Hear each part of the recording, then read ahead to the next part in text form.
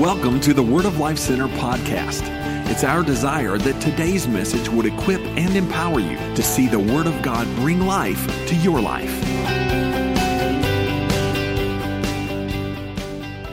I did not set out to write a book about Superman and kryptonite. And as everybody in here knows, they're fictional, but something I did discover is spiritual kryptonite is very, very real. Now, I was actually doing one of the most in-depth studies on the Church of Corinth that I've done in my entire life, and I started getting questions. And how many of you know that there are questions that we don't ask because we don't want the answers? Let's be honest, right? So I'm turning 60 in 2 months. So I personally thought the church was, I know I don't look a day over 80, but anyway, I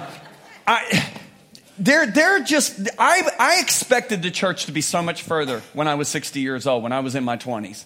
So I started asking some of these questions that I avoided, right?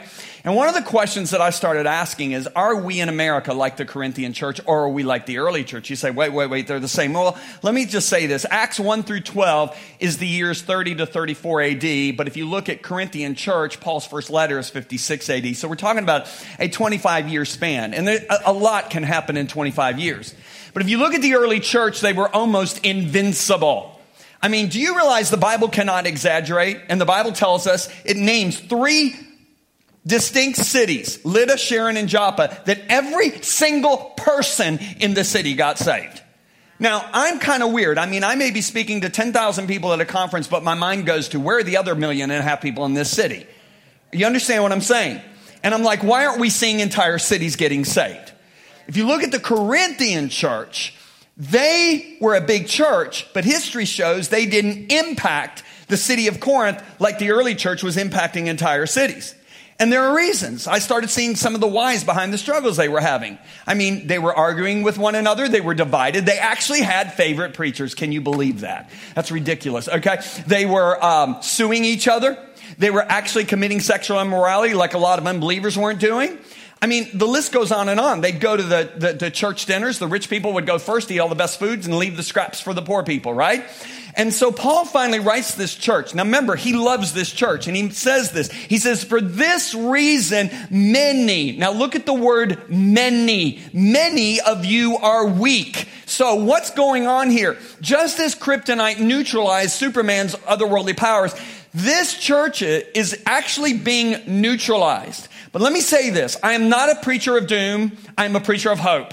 And I know that there is a prophet in the Bible that literally saw the last days church. That's you and me, because I believe we're in the season, right? And you know what this prophet said? He's the prophet Daniel. He said, the people who know their God shall be strong. Everybody shout strong. What's the opposite of weak? Okay, you got it, right? So this army's not going to be under the influence of kryptonite. The people who know their God are going to be strong. Now look at this. Not just carry out exploits, but great exploits. So I don't care if you're in the business world, if you're in healthcare, if you're in education, government. God's will for you is to carry out not just exploits, but great exploits in your world of influence, correct? But what is the key of this army? It's the people who know. Everybody say know.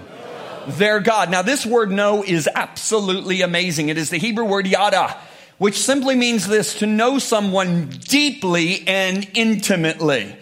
It is used all throughout the Old Testament in regard to God knowing our hearts, right? How many of you know God knows your heart a little better than you know your heart, right? It's used in Genesis 4 verse 1 where it says Adam knew his wife Eve and she conceived. So this is interesting. The most intimate that 2 human beings can be on the planet, the Holy Spirit uses the word yada to identify it. Now, that's not a coincidence. Because how many of you know God uses marriage imagery all throughout the Bible to illustrate his relationship with us? Come on, talk to me, right? I mean, you'll see statements all throughout the Old Testament like this. Your creator is your husband, right? If you look at the New Testament, the Apostle Paul makes the statement, therefore a man's going to leave his father and mother. He's going to be joined to his wife, and the two shall become one. But then he says this is actually an illustration. So God was the first one to give illustrated sermons. If you think it's strange that I just showed you a video, God is the first one to do it. A marriage is an illustration of how the church and Jesus are one. Isn't that amazing? We have that image. We have that illustrated sermon before us every single day. Now, with that illustration in mind, watch this short video. that castle. Really? Isn't that phenomenal? So they taught you how to fold the napkins? Yes. Oh, wow. I actually, believe it or not, I know how to fold the Sydney Opera House. I don't believe you. No, I really do. I can totally show you. Hang on one Stop. second. I'm very excited. Good evening. Good evening. Have you dined with us before? Yes, actually, this is our favorite restaurant. Welcome back. No, babe, I'm pretty sure we've never been here before. No. That's weird. Really? Yeah, no, we haven't. Oh, hold that thought just 1 second. I'm really sorry. Oh, no problem. Yeah. So what would you like to order this evening? Yes, sir. So, you know what? I think I would like to have that salmon. That sounds absolutely wonderful. That's one of my favorites. Oh, great. Yeah, you'll like that. And for you, ma'am? Oh, I will have the filet mignon and the New York strip and the 8-ounce sirloin, all medium rare, please. Yes, fantastic. That is a great choice. Thank you. I will get those right out to you. Babe, that's kind of a lot of food, isn't it? I'm not just ordering for one, you know. Wait, are you telling me that are we expecting? Yeah, he'll be here soon. It's a boy? Oh my. Yeah, of Oh my gosh, course. babe. Okay, this has got to be. There he is now. Wait, Hi. what? Oh, bonjour. Sorry, I'm late. I ordered for you. Oh, thank you. You know me so well. I'm sorry. Do you two know each other? Do you guys- Yeah, he is my boyfriend from high school. Your boyfriend from high school. Babe, can I ask you what your old boyfriend's doing? Did I come at a bad time? No! I really don't see the problem here, Justin. Yeah, I really don't see the problem here. Okay, who are you? Honey, stop. You're embarrassing me. I just wanted us to have one nice night at our favorite restaurant. Okay, first of all, I've never been to this restaurant. And second, what is going on? Hey, babe. Sorry, I'm late. Did I miss anything? Okay, seriously? Hey, you take your hand off her. And what is going on? Just sit down. It's all right. It's all right.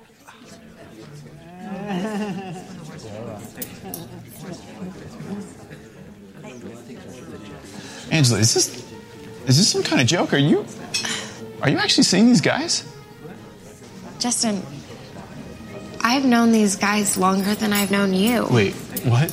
Are you seriously jealous right now? Jealous? Angela, in case you forgot, we're married. Okay, and we spend the majority of our time together. I love you more than any of my other boyfriends. That's why you'll always be my favorite. Your favorite. Is there anyone else I need to know about? Babe, is there a problem over here? Okay, really? The waiter? No, Dennis, we're All right, seriously, no. Good. Food will be right out. Okay, Angela, all right. These guys need to go, and we need to talk. We're done. I cannot believe this. You are being so selfish. Selfish? Why do you always have to make everything about you? You ruined our favorite restaurant. Excuse me. I'm sorry. Yeah, I've still never been to this restaurant. Okay, so it's a little out there, but I think you get the point, right? So now let me ask you a question, Lake Charles included, and I really want you to think about this before you answer, all right? How many of you would want to be married to somebody like that? Let me see a show of hands.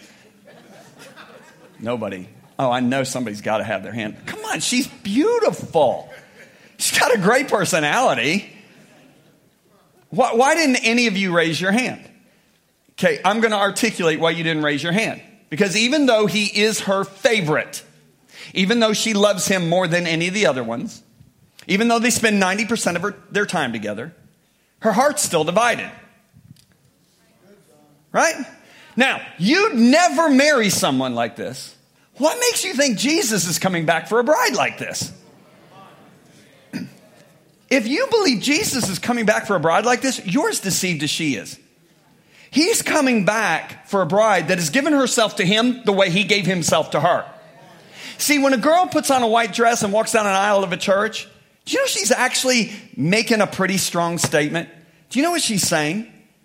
She's saying goodbye to 3.5 billion guys. Because this is the man I'm giving my entire heart and life to. Well, Paul finally has to write this church that he birthed, he loves so much. And you know what he says? He says, many, remember this is that Corinthian church, many, remember for this reason many of you are weak. Many of you have not given up your old sins, your old boyfriends. You haven't broken up with them. You have not repented, everybody say repented, of your impurity, sexual immorality, and eagerness for lustful pleasures. Now, the key here is that this Corinthian church had not repented or broken up with their old boyfriends. Now, we got a problem immediately. And you know what the problem is? Today in the American church, if you say the word repent, you get people that shut down. Okay, and there's actually a good reason for that. And you know why? Because in the past, mean-spirited, legalistic preachers have beat us up. They don't even like people, have beat us up so unmercifully with this word repent. But can I tell you something? As a Catholic boy that got saved and studied my Bible now for 40 years, I've discovered that repentance is one of the most empowering, life-giving, and beautiful words in the New Testament other than the name of Jesus. So can we do something here this morning? Can we just talk about the elephant in the room? Can we just discuss this for a few minutes? First of all, God calls repentance a gift. How many of you know God doesn't give his kids bad gifts? He does not give us constrictive, rebinding up gifts. He gives us liberating good gifts, right? The Greek word for repentance is the Greek word metanoia. It is found over 50 times in the New Testament. Its raw, pure definition is this: a change of mind. That's the definition of repentance. So don't think hunger strike. Don't think, sackcloth asses. That's Old Testament. It's a different word, different situation. That is what New Testament repentance is. But if I leave it there, you're not going to get the impact of the word. Because how many of you know I can change my mind but not be fully persuaded? Come on, talk to me. I need response right now, right? Right? So maybe we got to go a little deeper. The encyclopedia, a Baker Encyclopedia of New Testament Words, gives it this definition: that repentance, this Greek word metanoia, is a change in the whole personality. Now, I like that. So repentance is a change of mind, but it goes deeper. It goes to the will, it goes to the emotions, it penetrates the heart. So when I repent, I am fully persuaded from the core of my being about something. Are you seeing what I'm saying? This is why Jesus says this, from the heart. Everybody say, from the heart. See, if repentance is just a change of mind, he would have said from the mind. From the heart come evil thoughts, murder, adultery, all sexual immorality, theft, and lying. Now, what I've learned in all my years of walking with God is that the wisdom of God is simple. A fifth grader can understand. A 5-year-old can understand it. So I went to the Holy Spirit and I said, will you please show me the difference between somebody who's repented and somebody who's not repented? And he made it so simple. The unrepentant person says this in the core of their being: I choose what is good, best, and right for my life. Okay? The repentant person says this: I choose what God says is good, best, and right for my life. No matter what society says, no matter what is acceptable in our culture, I choose what God says. Why? Because he is my maker, and he knows what breaks me, and he knows what fixes me. I mean, any of you dads ever give your kids a gift for Christmas? And of course you know more than the manufacturer, right? So who needs instructions? So you spend 2 hours, put the thing together, there's 10 pieces on the floor, and then it doesn't work. Why? Because you thought you knew more than the maker. You see what I'm saying? Are you still with me, right? Now, if you look at this video, I had our team make it like this on purpose. Did you notice in the video that she was just as shocked by his behavior as he was by hers? I mean, come on. She's the one that accused him of being selfish, of being jealous, of making everything about him. Why doesn't he enjoy my past life, right? Do you see what I'm saying? Now, how could this ever happen in real life? Why did we make it like this? The only way you could ever have a real life scenario like this is if the people in Angela's life, and when I'm talking about the people, I'm talking about her family, her friends, and her teachers, never once told her when she was growing up that in order to enter a marriage covenant, you have to break up with your old boyfriends. If they never tell her that, she's going to be upset at him for not enjoying her past and the people involved in her life. Well, when I look at the way we preach the gospel of Jesus Christ today in our American church, first of all, we stand up and we sell Jesus like a used car salesperson. Now, if you are a saved used car salesman, I'm not talking about you, okay? I'm talking about the unsaved used car salesman. You know, they just, oh man, they make it look so good, don't they? Because they really want your money, right? So we preach the goodness of God. Now listen to me, we have to preach the goodness of God because the goodness of God leads men and women to repentance. But we do it in such a way that it's salesy. And then we get to the end of our 35-minute sales pitch and we say, do you want a relationship with your Creator? Do you want to be in the family of God? Pray this prayer with me. Jesus, come into my heart. Receive you as my Savior. Forgive me of all my sins. Amen. Now you're a Christian. We never said one word about repentance. So you know what we just did? We created a bunch of Angelas. If you look at the ministry of Jesus, it wasn't this way. Look at the first words out of his mouth. First words out of his mouth in his ministry. This is public words, first words. Jesus began to preach, repent of your sins and turn to God. What is he saying? The only way you can turn to God is to repent of your sins. Break up with your old boyfriends. Are you seeing this? Notice he began. Everybody say began. Did he continue? Oh yeah, let me just show you a couple. Matthew 11, then Jesus began to denounce the towns where he'd done so many of his miracles because they hadn't repented of their sins and turned to God. Look at Luke 13. You will perish too, Jesus says, unless you repent of your sins and turn to God. Now, how about his disciples? He's training these guys for a year and a half to go out and represent him. On the very first time that he releases them to go out on their own, what do they preach? Mark 6. So the disciples went out telling everyone they met to repent of their sins and turn to God. In other words, you can't turn to God unless you repent of your sins. Are you seeing this? You still with me? All right, how about the rich guy in hell? How many of you know people in hell don't need to put on a facade? You understand what I'm talking about? He looks at Father Abraham and says, no, Father Abraham, but if someone is sent to my 5 brothers from the dead, then they, oh my goodness, will repent of their sins and turn to God. He knows more than a lot of pastors do in America. And he's in hell. How about the day of Pentecost? Did it all change? Peter's looking at thousands of people. And I mean, they bought the ticket to the conference. They want to get saved.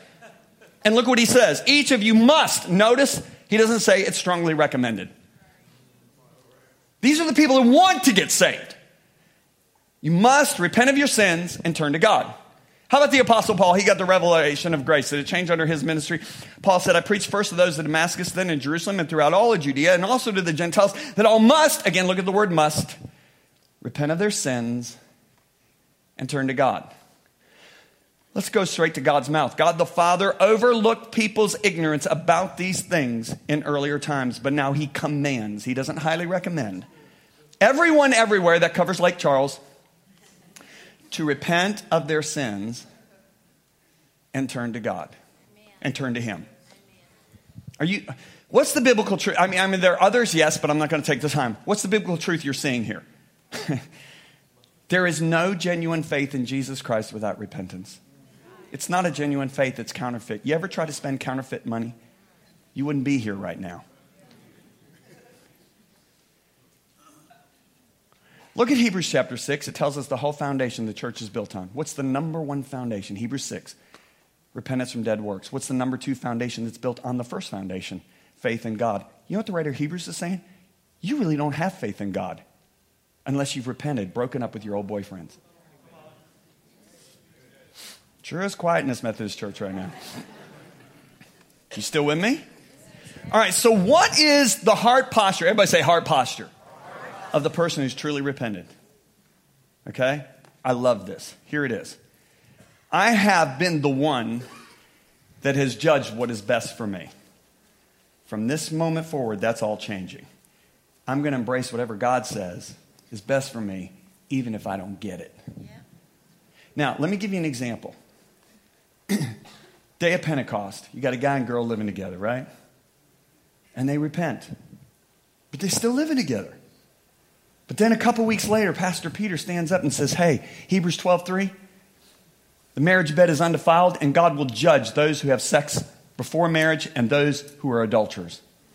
And the guy and girl is sitting there going, whoa, whoa. Well, he knows what makes us and breaks us. We already made up our minds. We were repenting. We don't even need to discuss this. Even though 90% of our society's living together, either we're getting married today or I'm moving out. Yeah. Do you see? They made the decision to repent even though they don't know for a few weeks or months. That's why you're going to have people that are in the process of getting cleaned up, but they're not going to go, oh man, this is the way our culture is. That's just what we do.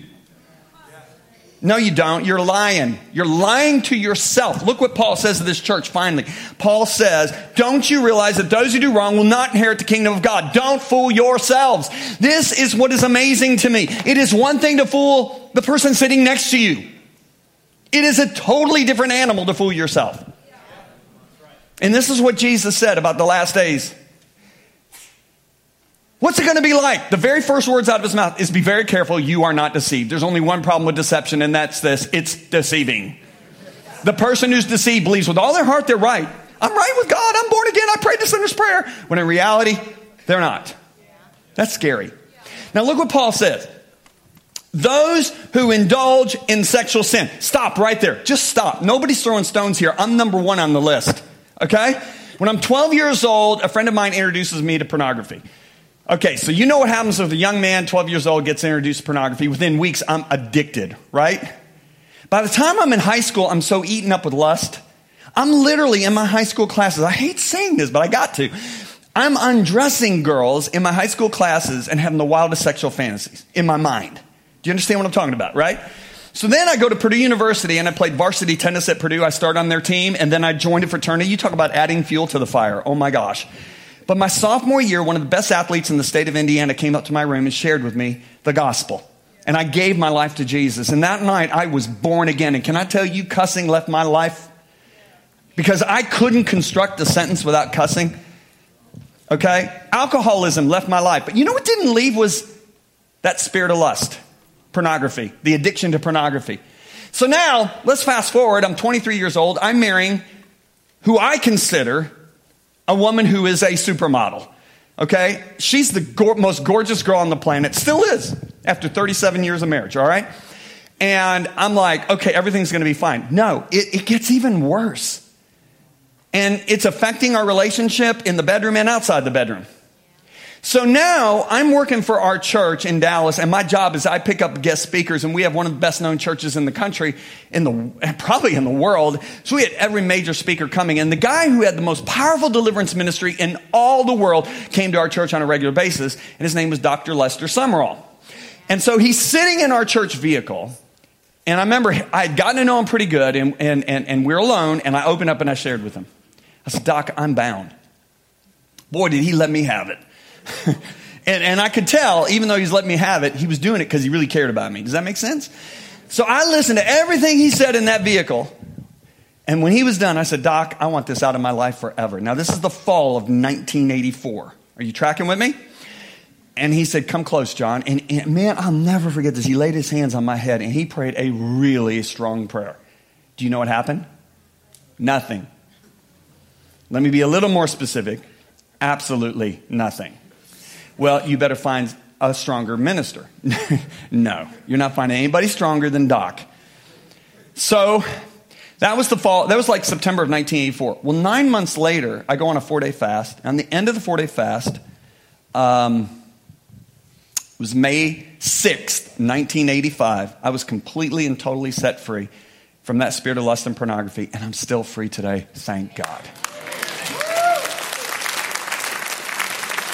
So, after walking in freedom for a couple years, this nagging question just won't leave me. So I finally just said, God, I don't get it. I mean, I really humbled myself with Dr. Sumrall. I opened up with him. Why didn't I get free in September 1984? Why wasn't it until 9 months later? And God started showing me my prayer life. Now, this is interesting. I got to go back a little further. I got to go back to 1981. 1981, I read this book by E.M. Bounds called The Power of Prayer, right? It impacts me phenomenally. And so after reading that book, I started setting my alarm every single morning for 4:45 a.m. And I was up and outside in a remote place praying by 5 a.m. And I would pray till 6:30 a.m. every single morning. And I'd be to work by 8. Now, when you pray 90 minutes every single morning, how many of you know you run out of things to say? So what do? You go back to your default prayer. What's your default prayer? That's the thing you want more than anything else. Okay? What was my default prayer? God, use me to win multitudes to Jesus. God, use me to get people free. Use me to heal sick people. Lord, give me souls or I'll die. I remember praying it that passionately, right? Screaming it. So I don't know if this was August, September, or October of 1984, but I'm out praying. I remember where I was. Okay? I remember the tree right next to me. And the Holy Spirit says, son, your prayers are off target. I went, what? Praying people get saved? So then he said this to me. He said, you can win multitudes of Jesus. You can get people free. You can heal people in my name and end up in hell forever. Wow. Now, I think it's the devil. Okay? But then he said something to me I'd never heard somebody say before. I'd never read it. I'd never heard it preached. In our church, all we talked about was miracles and receiving from God in faith. So I never heard it in my church. But he whispered this to me, and he said it in almost this tone of voice. He said, son, he was like he was appealing. He said, Judas left everything he had to come follow me. Judas healed the sick in my name. Judas got people free in my name. Judas preached repentance in my name. Judas is in hell forever. Okay. I'm trembling. And I remember I said, okay, what should be my default prayer? And he said, to know me intimately. And that day I thought, that was Moses' number one prayer. He finished well. That was King David's number one prayer. He finished well. That was Paul's number one prayer. He finished well. So now my prayers start changing. God, I want to know you the best a man can know you. I want to please you the best a man can please you. I want to love you as deeply as a man can love you. I want to know your heart. I want to love what you love. I want to hate what you hate. I started praying like this. That became my default prayer. That was the thing I desired more. You say, John, what does this have to do with you getting free from pornography? It has everything to do. Because look what Paul says to this same church. He said, for godly sorrow, everybody say godly sorrow, produces repentance, leading to salvation. The word salvation, it doesn't mean just die and go to heaven. It's soteria, which means healing, preservation, soundness of mind, or deliverance. Not to be regretted, but sorrow of the world produces death. Now, I want you to notice there are two sorrows. Everybody say two sorrows. Listen very carefully to me. They're both genuine sorrows.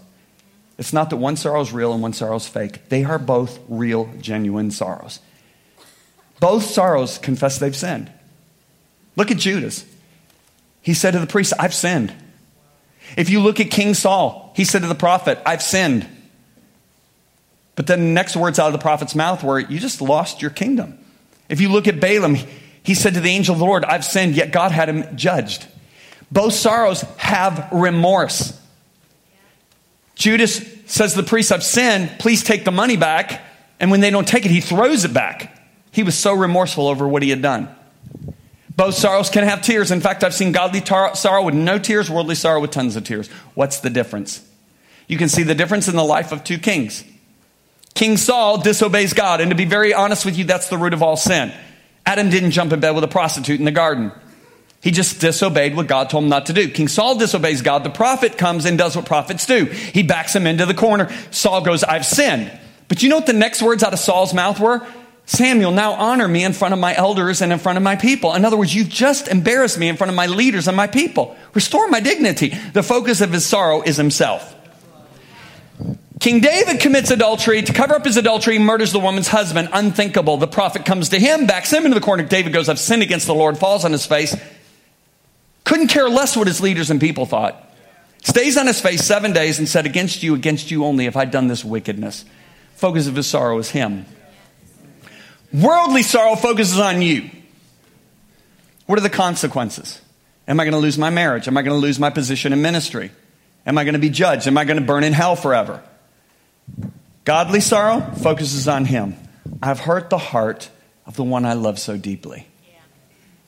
God showed me, son, when you opened up with Dr. Summerall in the fall of 1984, you were scared that sin was going to keep you from the international call you knew that was on your life to preach the gospel.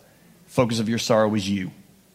He said, but after 9 months of crying out to know me intimately, when you went on that fast, your heart was breaking because you were hurting my heart. He said that was the godly sorrow that produced the salvation, or produced the repentance that led to your deliverance. That's where you clap. Okay. Don't you realize that those who do wrong will not inherit the kingdom of God? Don't fool yourselves. Those who indulge in sexual sin. Read this list, please. Okay. The Bible is not adjusted to culture. Okay. Or are male prostitutes or practice. Everybody say practice. Homosexuality or thieves or greedy people or drunkards or abusive or cheat people. None of these, don't fool yourself, will inherit the kingdom of God. Now the key word is practice. You see the word practice up there? There is a multitude of people that are going to come to Jesus on Judgment Day in Matthew chapter 7. They are going to call Jesus their Lord. They are going to expect Him to say, enter in. They have proclaimed His message in His name.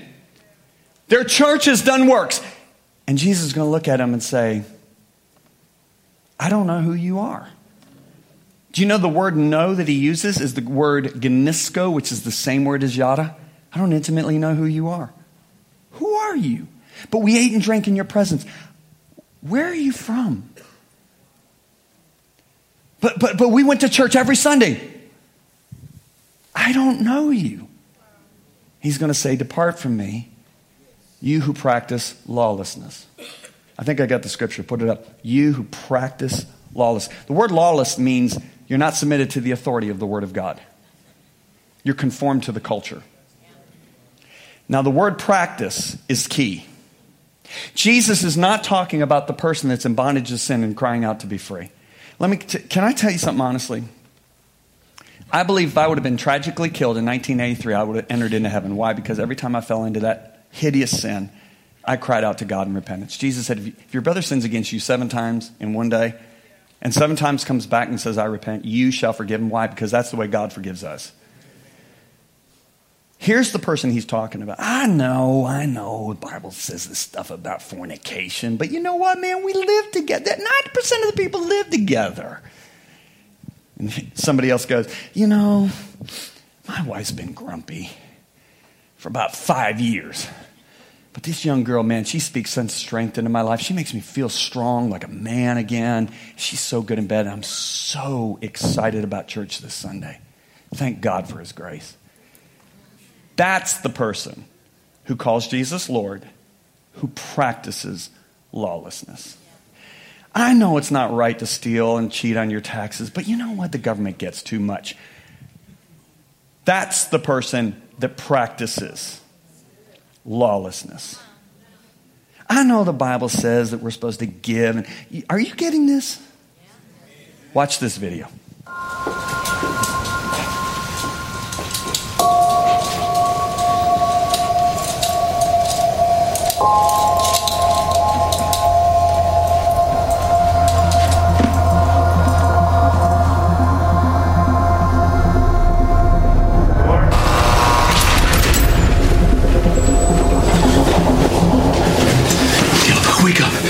What is happening? Are you Kevin Adams? Yeah, who are you? Kevin, we don't have a lot of time. I've been sent here for you.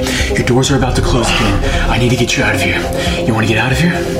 Yeah, absolutely. All right, come with me. Let's go. All right, so, Kevin, what we're going to do is we're just going to head down here. I hope you're going to be able to climb, because we're just going to...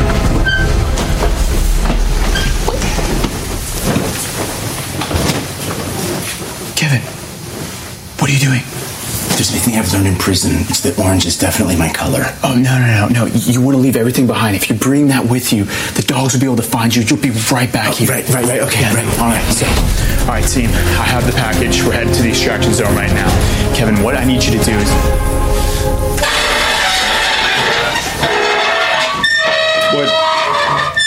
What are you doing? This bed is perfect for me, okay? You think that we're going to be able to get that through there? It contours to my every shape, okay? I can't sleep without it. Kevin, let's go. All right. Let's go. Right, okay, yeah. All right, so... wait! Hot Dog Wednesday. What? Today's Tuesday, tomorrow's Wednesday. They serve hot dogs on Wednesday. Are you serious? Are you... Yeah, I can't miss that. Kevin, you can buy whatever food you want whenever we're out there. We just need to go. What about Chester? Okay, what is that? Okay, just hold on. Oh my gosh, what is it? Kevin. What is it now? Look, I've been saving these up for a long time, okay? Hey, Daryl, you still want to trade cigarettes? Yeah, that's cool. Look, I gotta trade these with Daryl, okay? Me and Kyle got this, cigarette business, and I can't just leave him now. Kevin, I don't think you understand this. Your door's gonna close again. I need to get you... Kevin, come out. We need to go right now.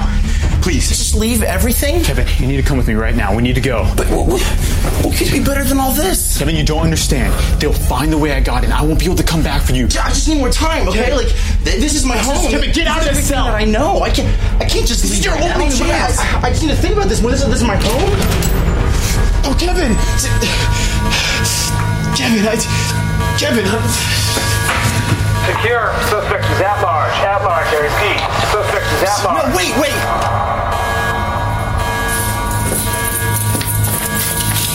Cell 10 secure. Next, stick route. Suspect is at large. At large, I repeat. I'm not getting up there. Wait, please. Don't leave me here, please. I can let it go. I can let it go, please. Wait, please. I promise I can let it go, please. Please don't leave me here. Please don't leave me here, please. I can let it go, I promise. I'm sorry. I promise. I'm sorry,